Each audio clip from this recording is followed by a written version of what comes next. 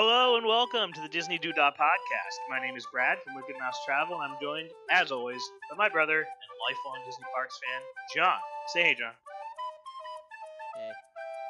Hey. We are a bi-weekly podcast exploring all things Disney vacations from the Seven Seas Lagoon to Sail in the High Seas. Be sure to subscribe on Apple Podcasts, Google Podcasts, Spotify, Anchor, or wherever you listen. You always get me with that hey. I tried a new thing. I waited. I was keeping you with I anticipation. thought your mic cut out for a second. Anyway, today there's not much news about Disney Parks, so we're gonna be talking a little news, which is pretty much like a one-sentence news article for y'all, and then we might try to go away from the parks for a second just for our news section, air quotes, and then secondly we'll be talking about some must-dos at 2 of the 4 Disney parks. I think we're going to do another 2-parter back-to-back weeks as we did previously with bonus episodes. So without further ado, let's get started. So I mentioned the news. It's just all bad news still. The only news we really have is just instead of a Disney parks are closed until this date, we just now have Disney parks are closed indefinitely. So, which unfortunately I figured was coming anyway. Yeah, I mean it was kind of inevitable. We knew it was going to happen, but I'm sure they were kind of hedging their bets too as a pretty big company to try to just push that indefinitely off. Because the moment you say indefinitely, they get to where we are now, where you have to furlough your employees and everything because you don't foresee an opening. But you can anytime keep them soon, at least. Yeah, you can keep them on the payroll and stuff if you plan to reopen very soon. So I think it was a very strategic plan to wait until the last minute to call that indefinitely. We knew it was coming. We hoped it wasn't, but I mean, conservative estimates. They're from what I've been hearing in the chatter, which is nothing official. We're looking like June, July. So who knows? It all depends on how quickly we get through this, how everyone shelters properly, reduces that, was it the curve, lowers the curve. Flatten the curve. Flattening the curve. There it is. And so just be safe out there, guys. We will let you know the more we know about Disney parks, because we can't wait to get there too. We're feeling you. But that was the only sad note. Today, I guess for our news, we're going to talk about one of the newer additions to Disney Plus and in the Disney Pixar lineup of movies, the movie Onward. I actually hadn't gotten a chance to watch that movie until last night with my wife, and I had to say I really enjoyed it. I saw it a few days ago. I mean, I liked it. Not one of my favorites, but I did enjoy it. I liked it. It just wasn't one of my favorites. Yeah, I'd like to also say, if you want to avoid spoilers about Onward, now would be the time to skip ahead. I'd say, a decent amount. I can't tell you exactly how long, but we're going to be talking about for the first half of the episode. So at least skip halfway through, see where it picks back up. But we will be talking spoilers about the movie Onward. That said, okay. So I actually really liked it because I think it did a lot of things differently than I expected it to. I mean, it had your hero's journey. I mean, that was kind of the entire point of the movie, where he started out, these meek and meager character becomes a hero in the end. But I personally was worried it was going to focus on just the 2 kids the entire time, and that's pretty much it. Everyone else just kind of plays minor roles. And the thing I was most surprised about was the prominent role the mother played throughout the entire thing. Her character was a riot. Yeah, the Manticore is funny too. Their whole thing. My favorite character, honestly, was oh my god, what the heck's his name? The cop. Yeah, the boyfriend. Really? Colt Bronco. Colt Bronco. The Centaur. He was just annoyed really me a little bit. And when they disguised themselves as him, It was just that was really funny to me. But yeah, the mom was it wasn't like an Andy's mom where she just there, happy birthday, and then she leaves the whole rest of the movie. Usually it's like with these type of situations when the kids are off doing their thing, it's the entire mom storyline is I'm stuck at home worrying, wondering where my kids are. But no, this woman goes on her own quest, and she's insane. She is like not expected to be this hardcore. Yeah, I laughed out loud. I did not expect the line "son of a" to show up in a Disney Pixar movie. When that mom just screamed "son of a," I lost it. I about spit my drink out. I was actually drinking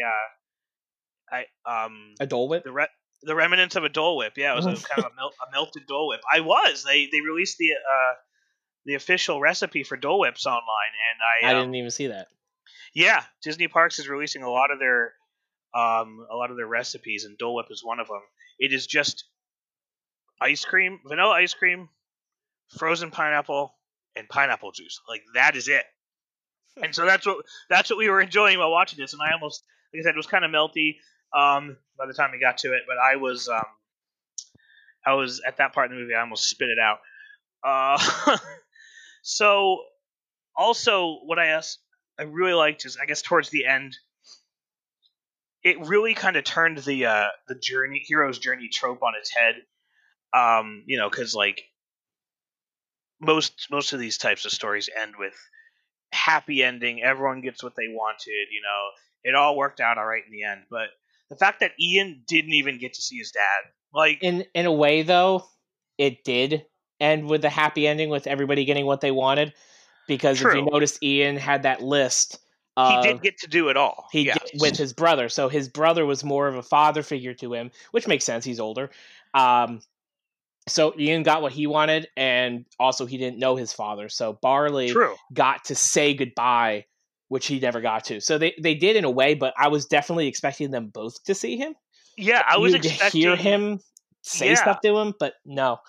I was expecting something miraculous to happen, and for the mom and Ian to also get a little time with dad, and it just didn't happen that way. And I was like expecting it the whole time, like, all right, well, when's the next twist going to happen? And suddenly, but no, like the twist was that. Yeah, they stuck to the fact that no, Ian had to sacrifice his visit with his dad so his brother could. And that's like, that is almost unheard of in these types of movies. Like, it's usually everybody gets a happy ending. Technically, they do. Yeah. But it was a roundabout way, and I really appreciated that. And also the whole twist with Barley having that, like, scared to see his dad as he was dying. That really deepened the character. And they waited until like 3/4 of the way through the movie to throw that in there. Like, you were pretty certain that Barley was a moron. Yeah. A crazy, fun moron. But like, as soon as they threw that left hook in, you were like, oh, you just, like, your heart ripped open for the guy. Like, it makes so much sense. Like, it just, all of his actions up until that point suddenly made sense. Mm-hmm. And like, I mean, there was times where you felt for him, like when they were pretending to be the police officer Colt, and and Ian, quote unquote, lies saying his brother's not a screw up. Yeah, like that. That made you, like, it kind of hit you in the feels a little bit right there. That, like, his brother he had to do that in front of him, and that was rough. Yeah, it was kind of like the person that the person who was always there for him kind of stabbed him in the back. Yeah, he had not expected his brother to look down on him that way because he never acted that way. But yeah, that was, the whole thing was, I mean, I was laughing pretty much the whole way through. So I very much enjoyed it. They did have a pretty good voice cast too, and especially people who normally aren't voice actors, like Tom Holland and Chris Pratt. Yeah, they're usually live action. Hence the Marvel movies, and Chris Pratt was in the Jurassic World movies. So you usually see them in live action movies. And I mean, obviously, Chris Pratt, he doesn't sound like himself, which was surprising too. There are times when he does. Yeah, but he kind of did disguise his voice a little bit to sound a little bit younger and kind of like how Barley seems. Tom Holland is just Tom Holland.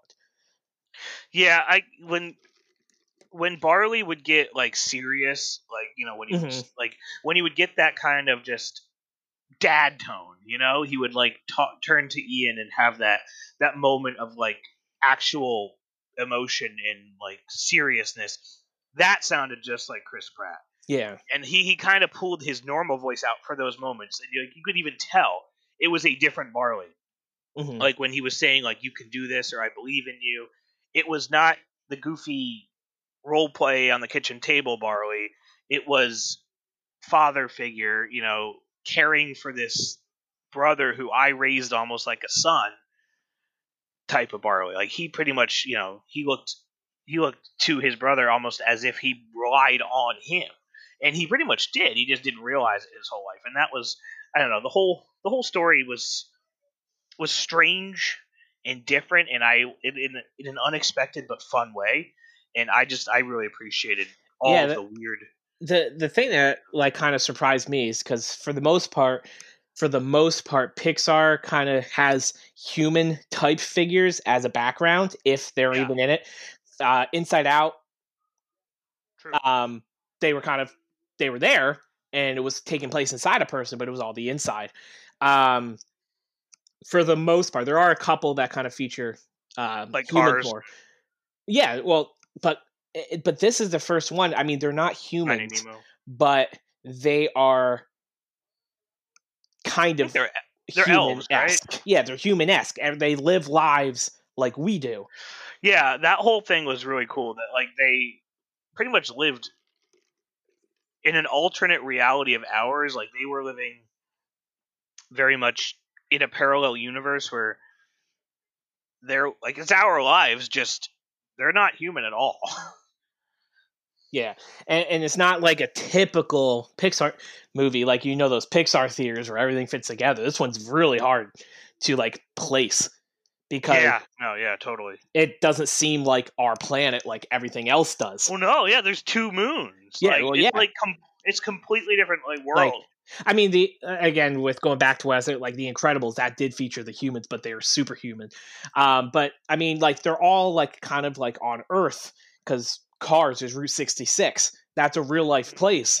It's just that it's kind of changed a little bit. This is like it's another planet. It's not even Earth. Even Monsters Inc. had like you were focused on monsters, but like they were humans. They were living on the other side of the closet, so they were technically still inhabiting the same world and Earth as us. Yeah, there's just a different dimension that they're from. So I mean, it's just like I know those people who do those Pixar theories are like, what the heck? How do we fit it? But I know there's going to be a way to fit it in. It's just, again, it's not one of my, like I said, it's not one of my favorites. There were some funny things in there. Like I did like the Motorcycle Gang of Pixies. Oh my goodness. Those guys were hilarious. Especially when Barley was shrunk and he's like trying to pick a fight with him. Yeah. And the dad was hugging like the fake head out the window, and it really ticked them off. They're like, really? What are you looking at? Oh my Lanta! All right, DJ. Yeah, sorry, my Full House. Yeah, that movie was. I don't know. I on the guess the newer movies that have been coming out of Disney / Pixar. It was one of the. It was in the kind of like the top 4 or 5 for me. I think it had a decent number of elements that just kind of had it all. It had like the feel good feelings, suspense, completely came out of left field sometimes. So, a lot of movies, especially nowadays, you kind of they're choreographing their punches, that what's going to happen. So it's like, well, okay, so this next, and then this next. So the fact that there were times where, because I'm that type of guy who likes to, as I'm watching a movie, try to anticipate what's coming next and kind of like search for plot holes because I'm a killjoy. So I couldn't with this movie. Like the things like that happened. Yeah, I expected that the Manticore's Tavern to be like, mainstream, but I didn't expect it to be a Chuck E. Cheese. Well, and also, did you notice that the workers were wearing Sorcerer Mickey type hats? And did you see who was cooking in the back? No, I didn't see who was cooking. Remy. Was it Remy? Well, a rat, but it looks similar to Remy from Ratatouille. That's funny. But yeah, I was. The really cool thing with this movie is because in recent years with Pixar, they've been doing a lot of sequels and prequels. Mm-hmm. So it was a very new idea. So you didn't know where they're going to go completely with it because it's not a sequel to a movie that you've seen. So you're like, oh, Yeah, I know they're how all this brand format new goes. characters. Yeah, everything's brand new. So that was one thing I did enjoy. And we also did get John Ratzenberger cameo in this. The good luck charm for Pixar. Pretty much. Flaming death. But then again, I guess just they had an all-star cast altogether. So. Yeah, they had Julia Louis-Dreyfus, who I believe was from Seinfeld, very talented actress. Octavia Spencer, she's all over the place. And then again, John Ratzenberger, you got Tom Holland and Chris Pratt. Grey Griffin, who is a very, very popular, most people don't know her by the name, but she's a very, very popular voice actress. Not really going to say too much of what she's done because it's not Disney related, but yeah, she's very talented, and she was Dewdrop, the main pixie. Yeah. So I think what really makes me really give the kudos to the cast on this one is a lot of times, back when we were kids in like the Disney Renaissance with Your Little Mermaid, Beauty and the Beast, and even Aladdin. before that, Aladdin. Yeah, they were casting some really good high caliber, I guess, singers. Of course they've always cast Broadway singers like Idina Menzel to sing. Even as far back as going like Mulan and Aladdin and stuff, they've always been casting Broadway singers. But up until like Aladdin, they didn't really. Yeah, they weren't top billing a well-known actor to play that character. They didn't. And nobody took it seriously. Nobody took animation seriously. Well, yeah, so nobody wanted to do it. Yeah, I guess when you're watching Aladdin, Genie is still Genie, but that's Robin Williams. It's like he acts and looks and talks like Robin Williams. Don't get me wrong, Ian and Barley looked like their absolutely a little bit.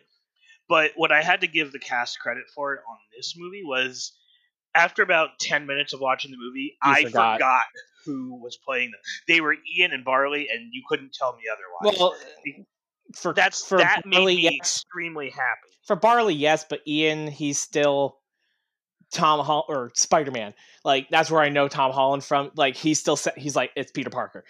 I couldn't get past that for him, but for Barley, he just sounded like Barley. Yeah, I guess I didn't get that Spider-Man Peter Parker-y vibe from Ian. I mean, he was of course kind of dweeby in the beginning, but he looks like Tom Holland, Peter Parker, like a little bit. Yeah, I don't know. It's just I think the fact that I could separate the actors from the characters, and they very hard to do now, especially when you have a build actor. That's exactly that's how they're casting and even marketing any animation anymore. It's like you gotta have a name in the headlines instead of letting the story carry it.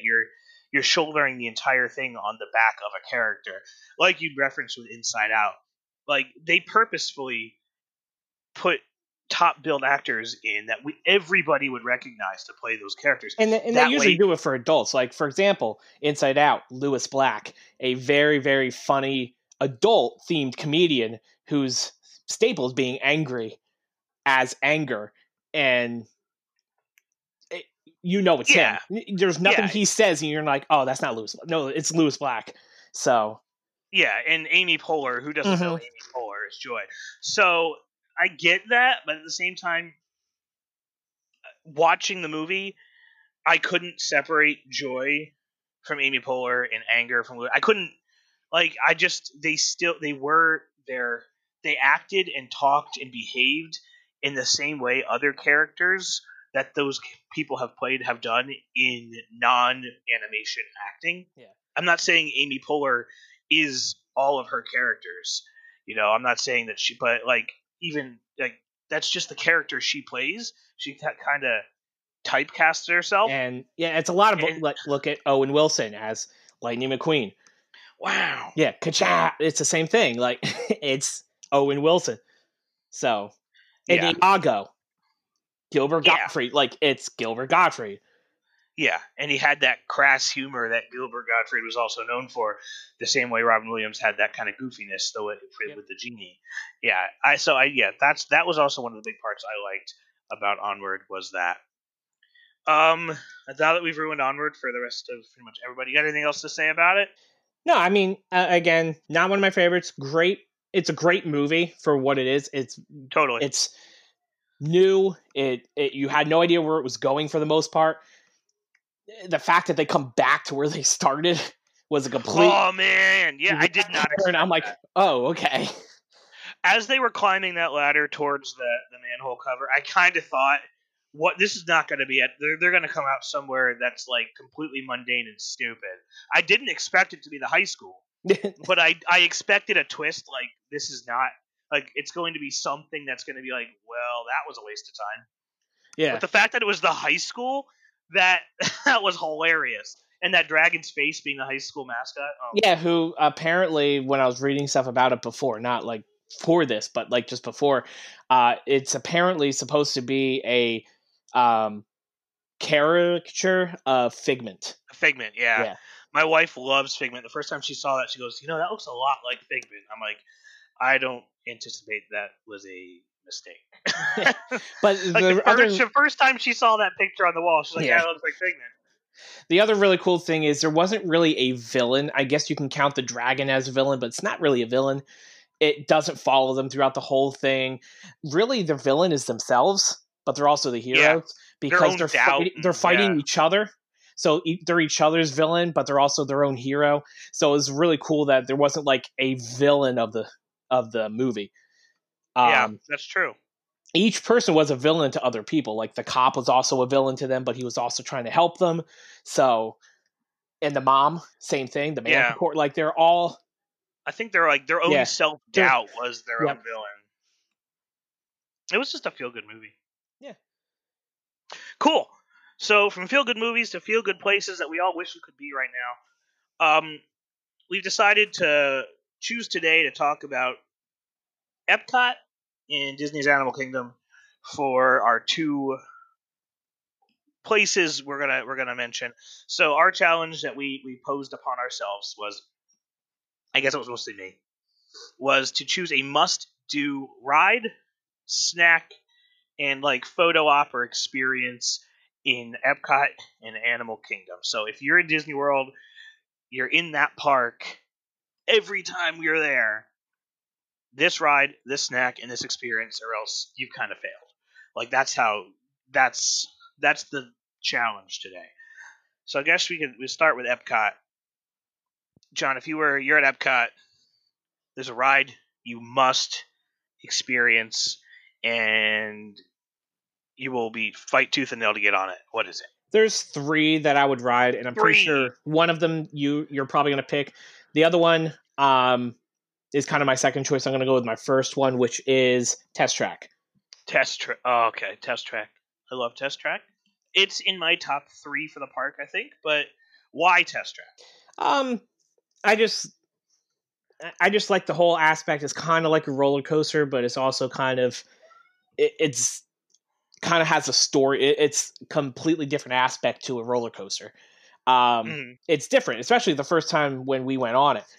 It's changed a few times. No, when we first went on, it was like crash test dummies. I don't know if it's still like that. No, it's more of a simulated just car experience. Well, you're still kind of testing. It's like a test car, so you're working, I think, for Chevrolet now. Yeah, it's now Chevrolet. So you've built a test car, quote unquote. Okay. While you're in the queue, and you're running it through its paces. So you're doing like the speed test, a sudden stop test, a swerve test. So it still has all of those elements, but you're not assuming that the role of a crash test dummy are going to, of course, be crashed. You're testing your car's capability. Okay. And there's a little screen as you're going through it that'll actually it'll rank what car, how you built your car throughout the queue. It ranks you versus other people. Yeah. Of course you're all going through the same ride, but like your car is performing blank better than somebody else's car. Mm-hmm. So it's like a little bit of a interactive experience there as well. But it's a completely different feel to a normal roller coaster. It's still a roller coaster, but it's a completely different feel. And especially when you're in Epcot, you're not going to find like a lot of ride attractions. So this is pretty much your roller coaster, and that's the things that I like the best are the roller coasters. Yeah, I also one other point about that. I like how it is basically two experiences in one. Like you have that kind of wild mousy, zigzagging, strange but still storytelling ride that Disney is known for in the first half of the ride. And then you do like the loop where it takes you outside and you do the speed test. That's more or less just a roller coaster. You go outside, you're going as fast as possible around a bank turn, and then you come back. Let me tell you, if you haven't done that ride at night, I've never done it at night. Next time you have to. I had never done it at night either. It'd always been like one of the first things I did when I got to the park. Last time I was there this past January, I waited until night, and oh my goodness, when you break through those doors at the end to go outside, you are basically pointed towards you're going out away from the main part of the park. You make that bank turn, and you can see Spaceship Earth all aglow because it's colored up at night, and it's pretty much all you can see. You can see the lights and stuff, but like and even that sudden temperature change, but it's still cool out. So you're going from the air conditioned to like sudden cool, crisp air of the night.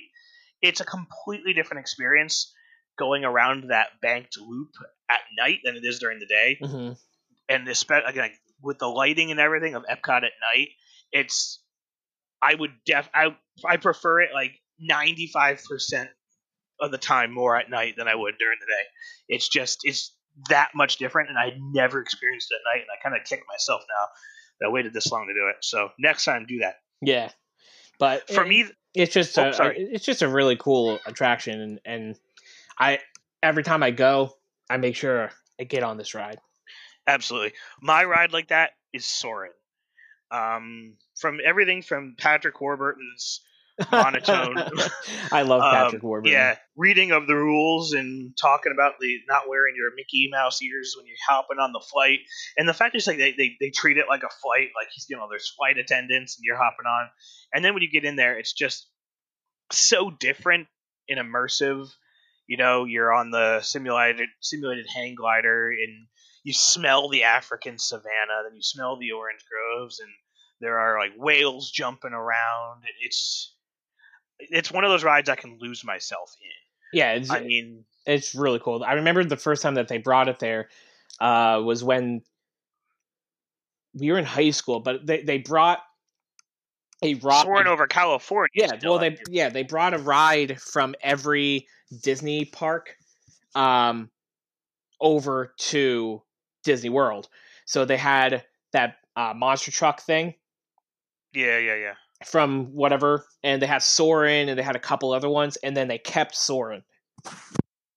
So yeah, Soarin', I have to say, is like a highlight. It's one of the gems of Epcot, and if I don't get on Soarin', I honestly I don't know. I wouldn't know what I'd do to myself because I've never been to Epcot and not rode Soarin'. Even if I'm like a half park day at Epcot, I find a way to get on there, just because I can ride that thing all day and not be tired of it.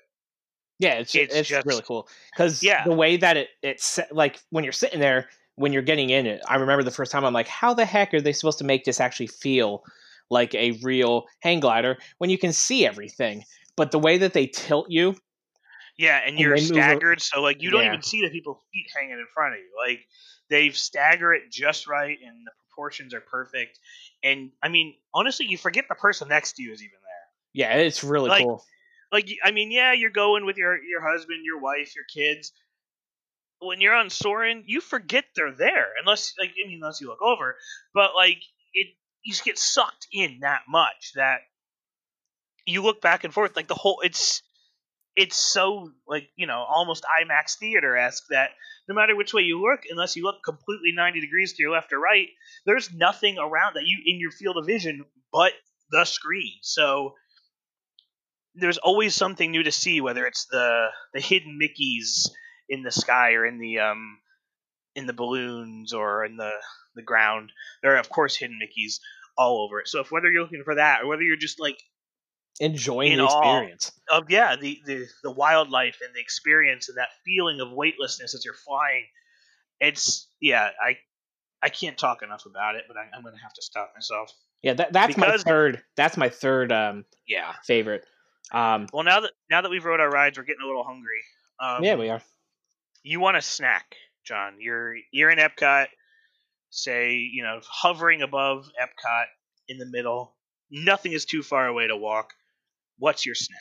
Well, it's closed now.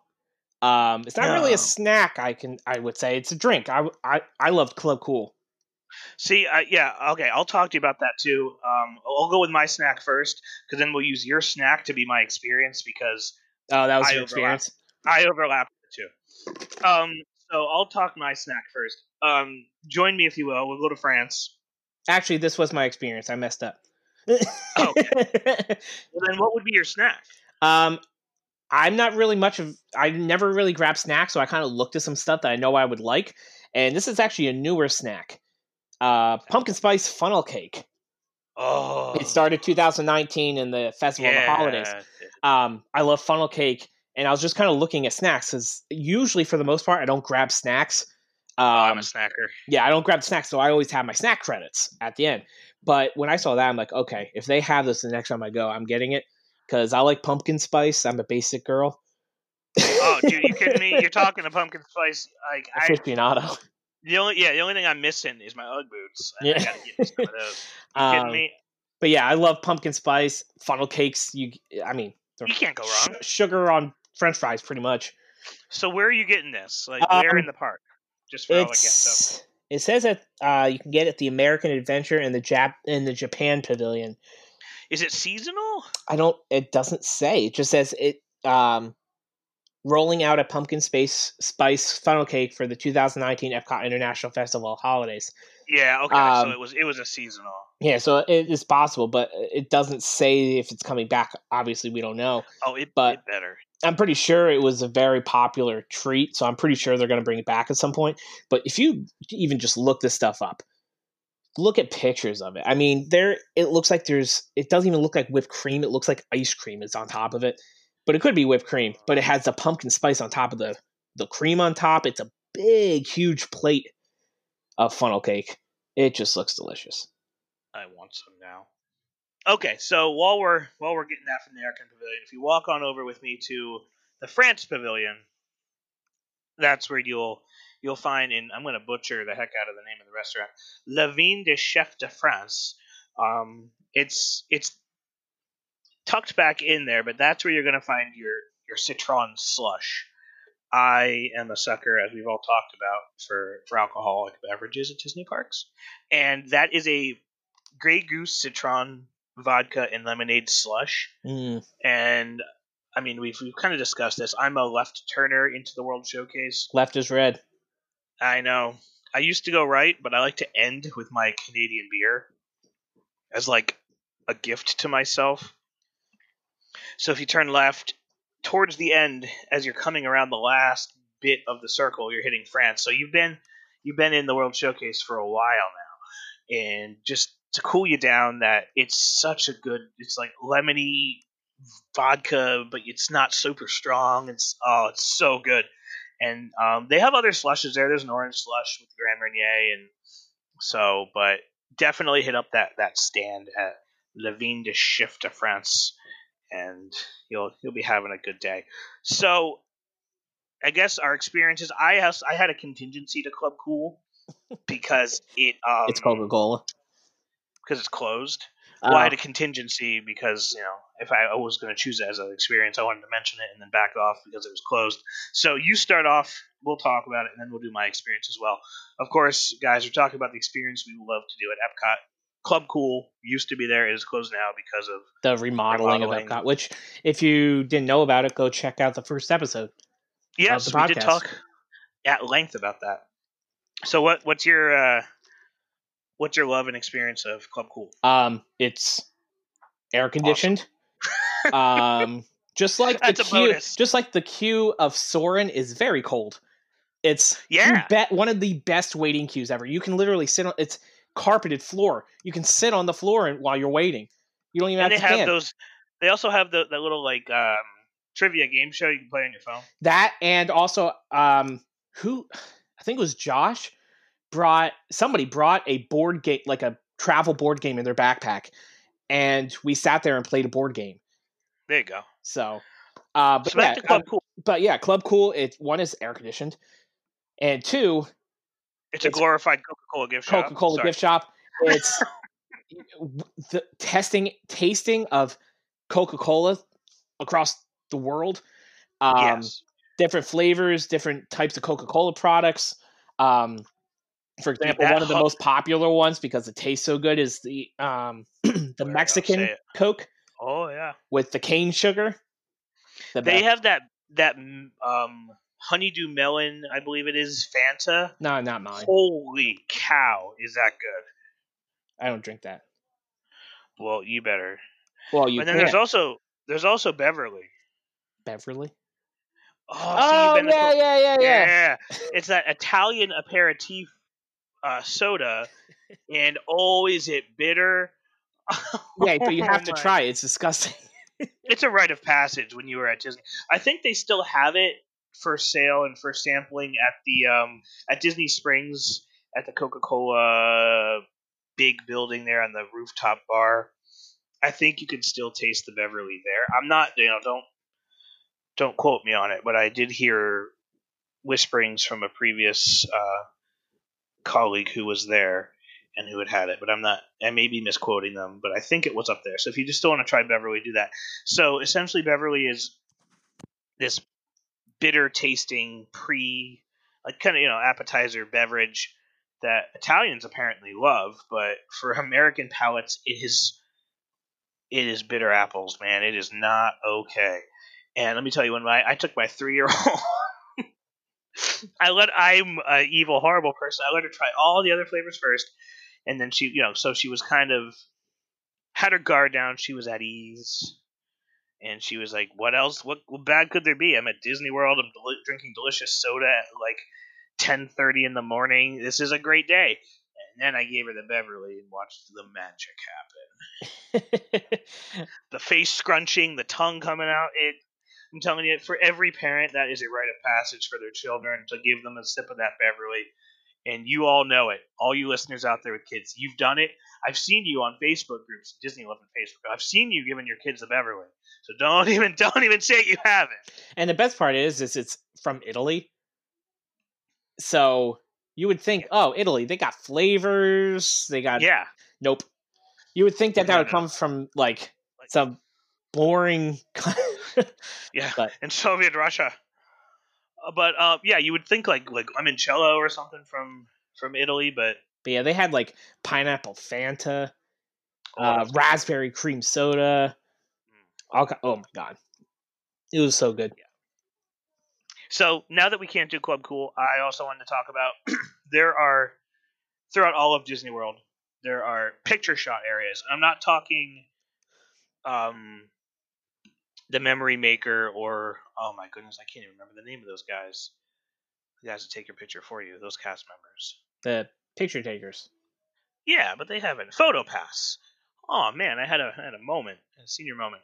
So I'm not talking the PhotoPass cast members that will take your picture, but there are actual picture shot areas set up around all Disney parks, but especially Epcot. There are no PhotoPass photographers there, but you look for there's a sign and it'll say this is a picture shot area, and like that's one of my favorite things to do is to go around the Epcot World Showcase and get a picture, like either myself and or with my wife at the different areas. And like the way these, if you look for that sign, it basically means you're going to be standing in front of a really awesome backdrop, whether it's the gondolas over at Italy or the totem pole in Canada, or I think there's a phone booth, like an old English phone booth in England. Like things like that. Those are it's the perfect place to get a picture. And if you're looking for one of those people that likes to take selfies or get pictures, like even posed for it and having someone else take the picture for you, look for the sign for the photo shots because it basically puts you in the perfect place to get the best themed and cropped in everything that you could basically tell I am in this country picture. And it's kind of like one of those must-dos for me is I got to try to get a picture in all those spots when I'm in Epcot. So I'm kind of done with Epcot right now, and I think we could hop a bus on over to Animal Kingdom and ride our favorite rides. So we just walked in. Here we are. We walked past the Rainforest Cafe because we didn't want to eat there anyway. And now we're in Animal Kingdom. Where are we going, John? You have a fast pass. It's for this ride because you have to go on it. Where is it? Well, we kind of discussed it before. Yeah, we've done this exact choice before. Yeah, because I couldn't get on it the last time and I was disappointed. Expedition Everest. Yes. So yeah, we're gonna just kind of graze over this one because we've actually had this exact same topic discussion before about Animal Kingdom. I don't think it was a must-do. I think it was just a favorite attraction. Yeah. But I guess there's also, of course, I'm also going to choose, if anyone, previous listeners, say it with me, Kilimanjaro Safaris. That said, with those two put aside, if you are looking, I'm going to also just throw a curveball in here. One of my must-do attractions that is probably not everybody's. So I'm going to say it's Tough to Be a Bug. Yeah, I go on that every time. Exactly. Like it is it's not one of the top billed, but I still list it as a must-do attraction. So I don't know why, because it is. I mean, it is passed over by so many, and it's kind of dull, dry, humory. Yeah, but I love it. It's like 90s, early 2000s style comedy, which is starting to get old. So a lot of people are like, this is so corny. But just like a lot of the other stuff in Disney that's corny, it's awesome. Yeah, and I think it's like the only vestige of that reminds us that Disney has a movie called A Bug's Life. And why didn't that not get a sequel? I don't know. Why did that not get the attention? I don't think it ever got the attention. I loved that movie. That was such a good movie. Yeah, Dennis Leary as Ladybug. Dude, just that entire movie was great.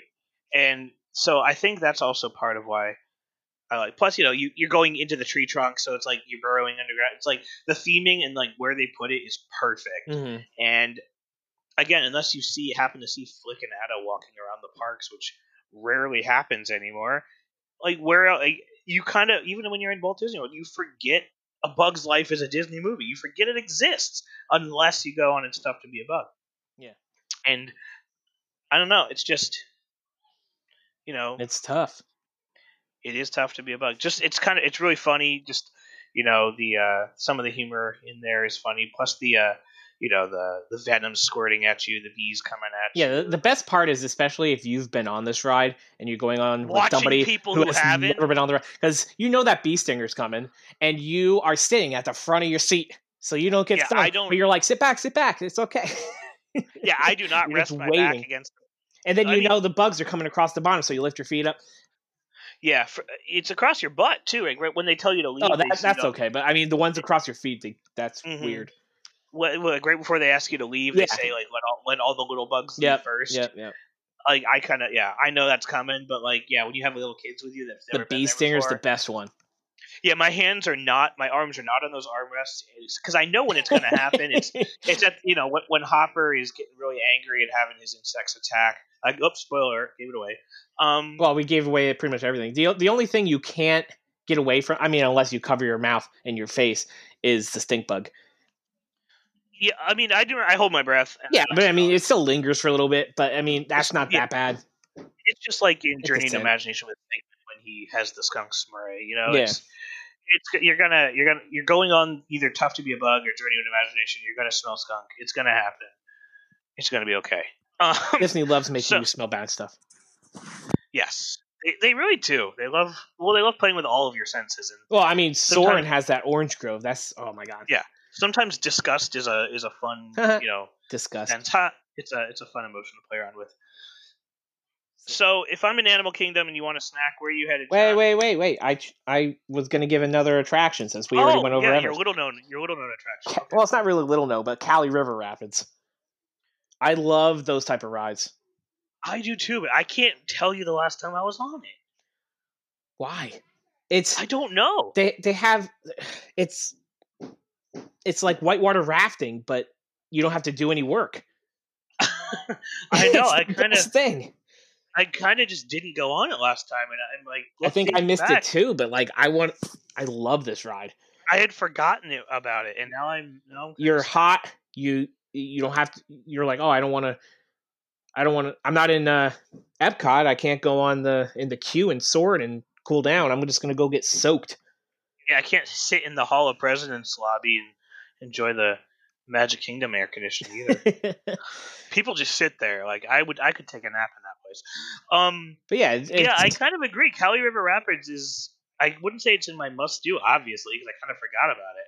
But now I'm remembering I didn't go, and it's making me sad. So yeah, it is a fantastic, fun, family oriented ride, especially because again you're in that kind of circular raft. So it's not one of those rides like Sword where you tune out the world.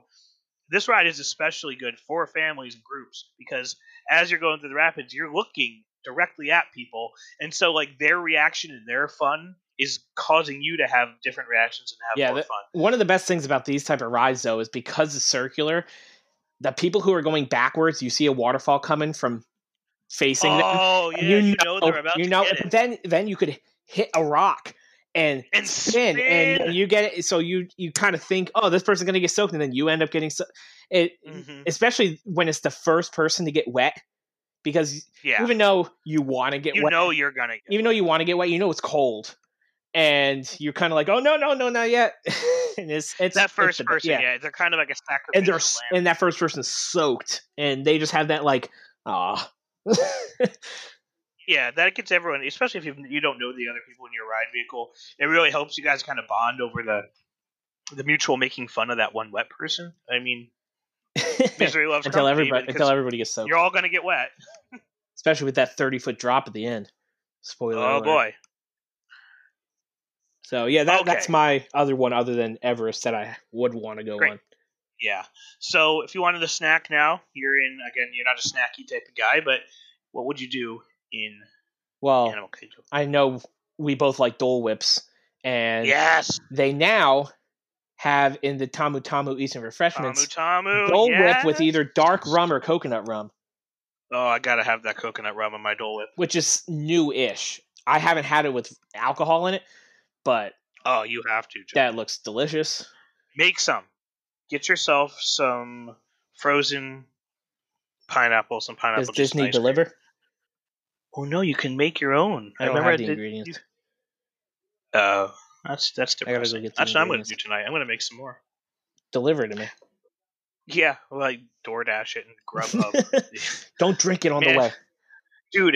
That would be like Disney Parks fan. If there was a Grubhub just for like a local ice cream shop making Dole Whips, they'd clean up, dude.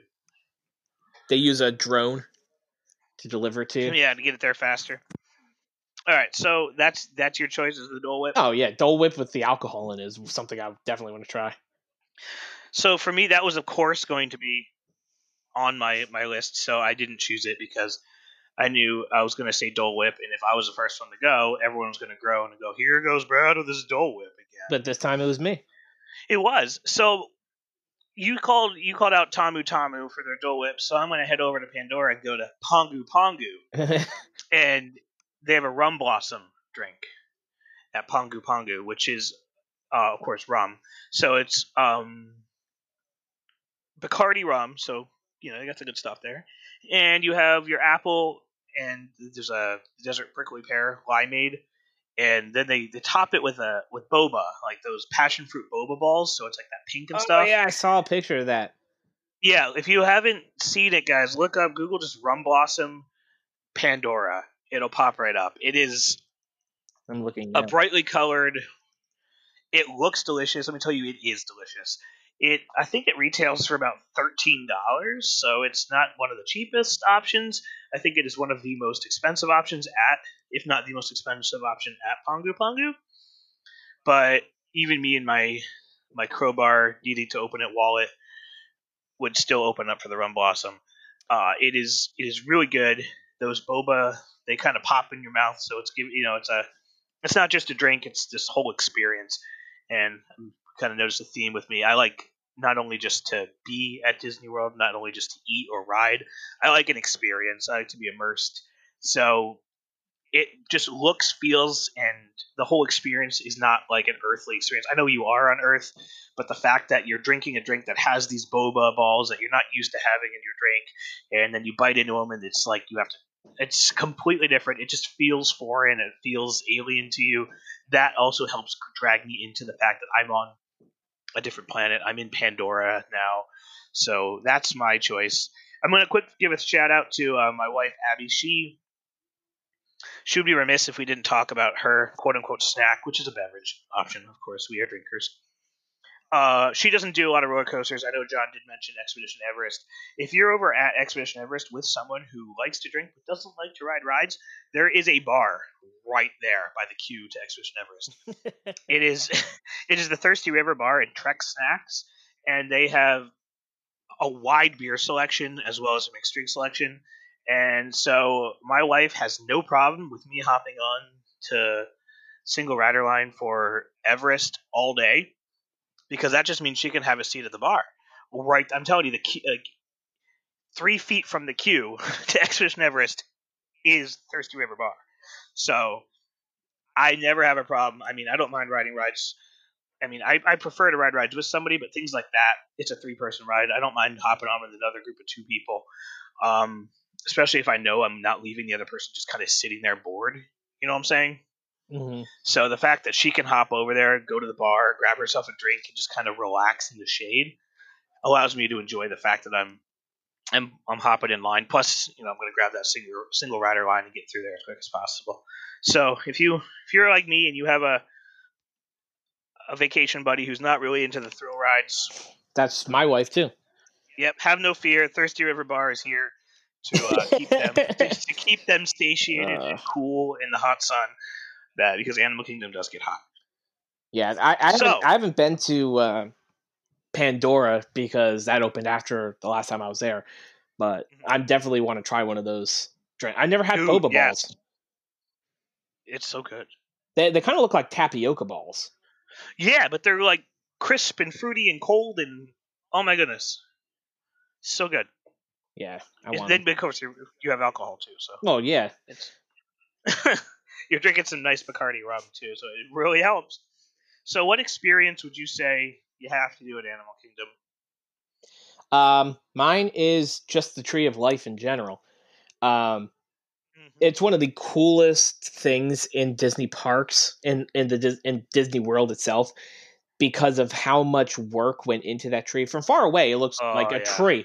The closer you get, obviously, most people know that there's animals and stuff on it, but the closer you get to that tree, the more detail you see on there. There's hidden Mickeys, there's characters, there's a lot of animals. And one of the things that's really cool is some people don't even realize that there's actually a secret path that you can get up close to the tree, and it's open to the public. Well, not right now, but it's open to the public.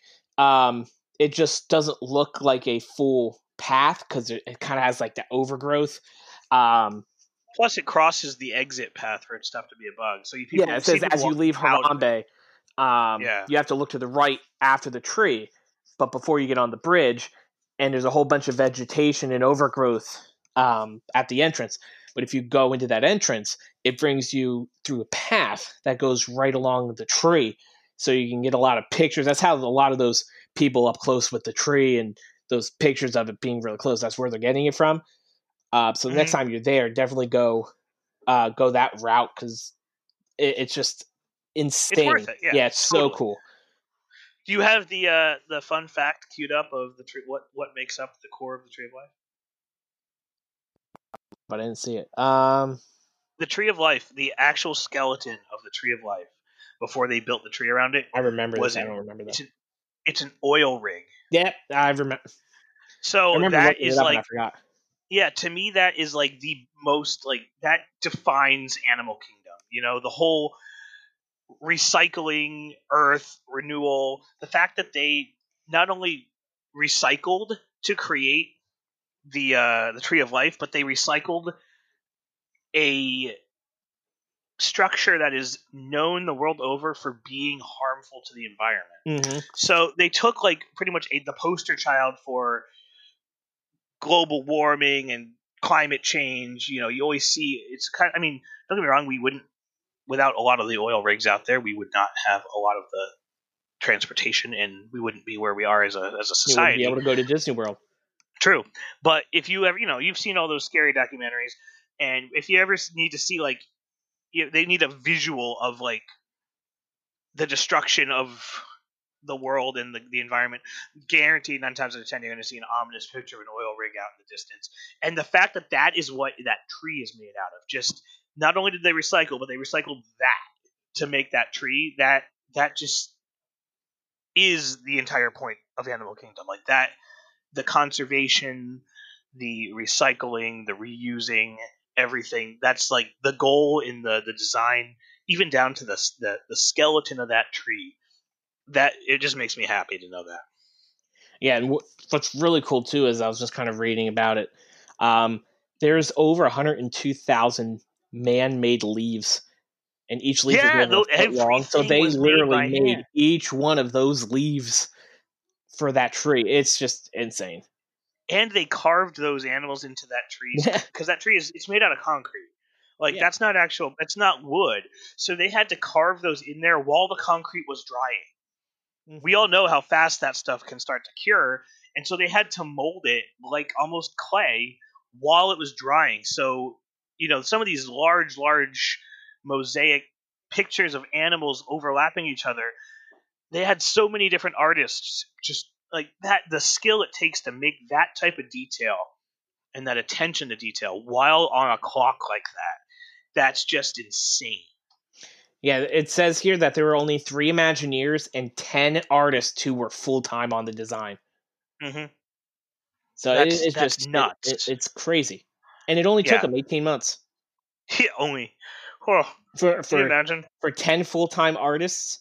Yeah, that's... I mean, they probably had some other ones that were helping too, but pretty much the majority of that was done by those 10 artists. The majority of it. And that's insane. Just 18 months? It's nuts. Yeah, a year and a half. Okay. So I guess for me, my experience is more kind of fun, laid back, and it ties into John's snack. So head back over to Harambe Village Market, and right there, actually right next to Tamu Tamu, there's a little area in Harambe where there's almost always some kind of live experience going on, whether it's the Kora Tinga Tinga playing the African harp or the Tam Tam drummers of Harambe. But that area, I have to stop. I have to get my Dole Whip and stop and just enjoy that for a minute. I can't walk through there quickly. I know we're all headed towards Kilimanjaro Safaris. You can see it. It's right there. But I have to slow down right there because it's just the joy and the fun of those performers in that street is infectious. Whether the Kora Tinga Tinga is a little bit more laid back. It's the harp. But those Tom Tom drummers and they do have other live experiences too there, but it's always this fun, join the crowd, dance, and your cares wash away. You are just there.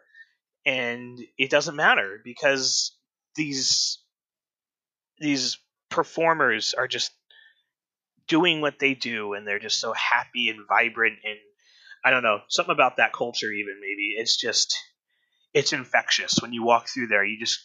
If you walk through there in a hurry, next time slow down, heck, even come to a complete stop, and just allow yourself to enjoy those performers. There are performers all over all the parks, but these guys, I gotta say, they really they kind of lift up your heart a little bit. Have you ever seen those guys, John? No. You're one of those guys who walks through on a mission. Yeah. Animal Kingdom is my least favorite of the parks, to be honest. It's in the bottom for me. Yeah, it's on depending on the day. My wife used to be that loves Animal Kingdom. That's her favorite. Not mine. That and Epcot, unfortunately, are the ones that I'm a ride person, so I like Hollywood Studios and Magic Kingdom. True. Okay. Yeah. See, Hollywood Studio. If I had to put the two, Hollywood Studios is my favorite. it would be Hollywood Studios and Animal Kingdom on the bottom for me up until recently with all the changes that have happened at Hollywood Studios. I love Hollywood Studios. That's my favorite one. Yeah, so for me, Animal Kingdom was never like my rush to get there park.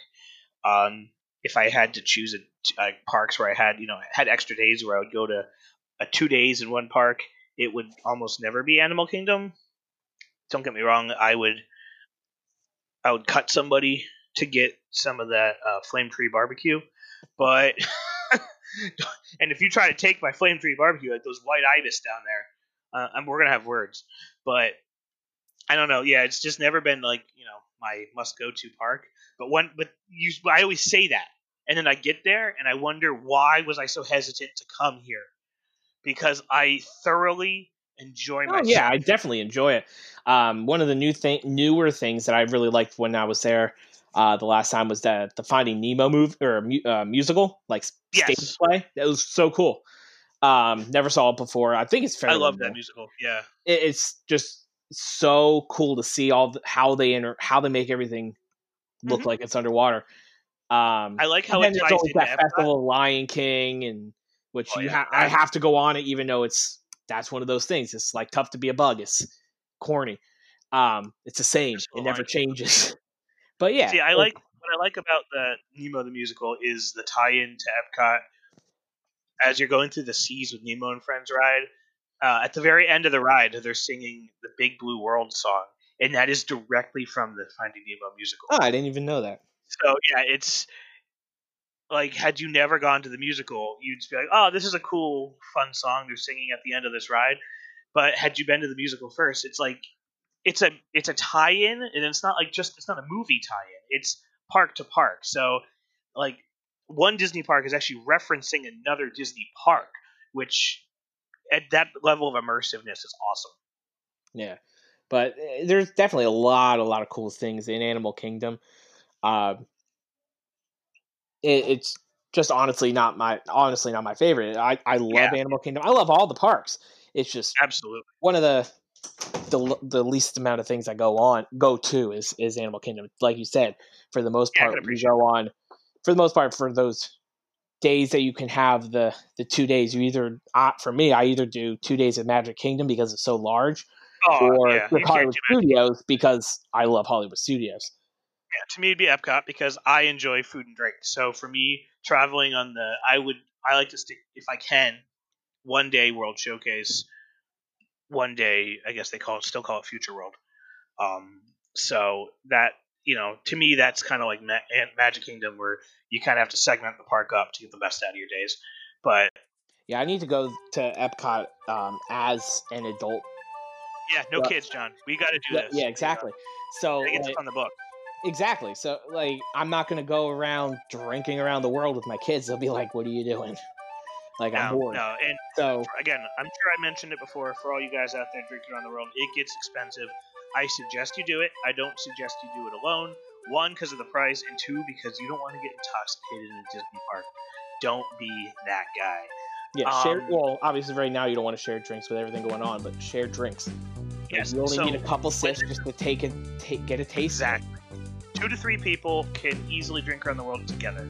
Even if you buy one, and if you have your own water bottles, rinse it out after each time. Just pour a little bit into each person's cup, drink it, and head out. My wife, my sister-in-law, and I did that, and 1 beverage from each country really worked well for us all. I mean, we tended to get some of the bigger beverages, so it lasted a little longer. Frozen margaritas, and of course a large beer. We each got our own beer in America.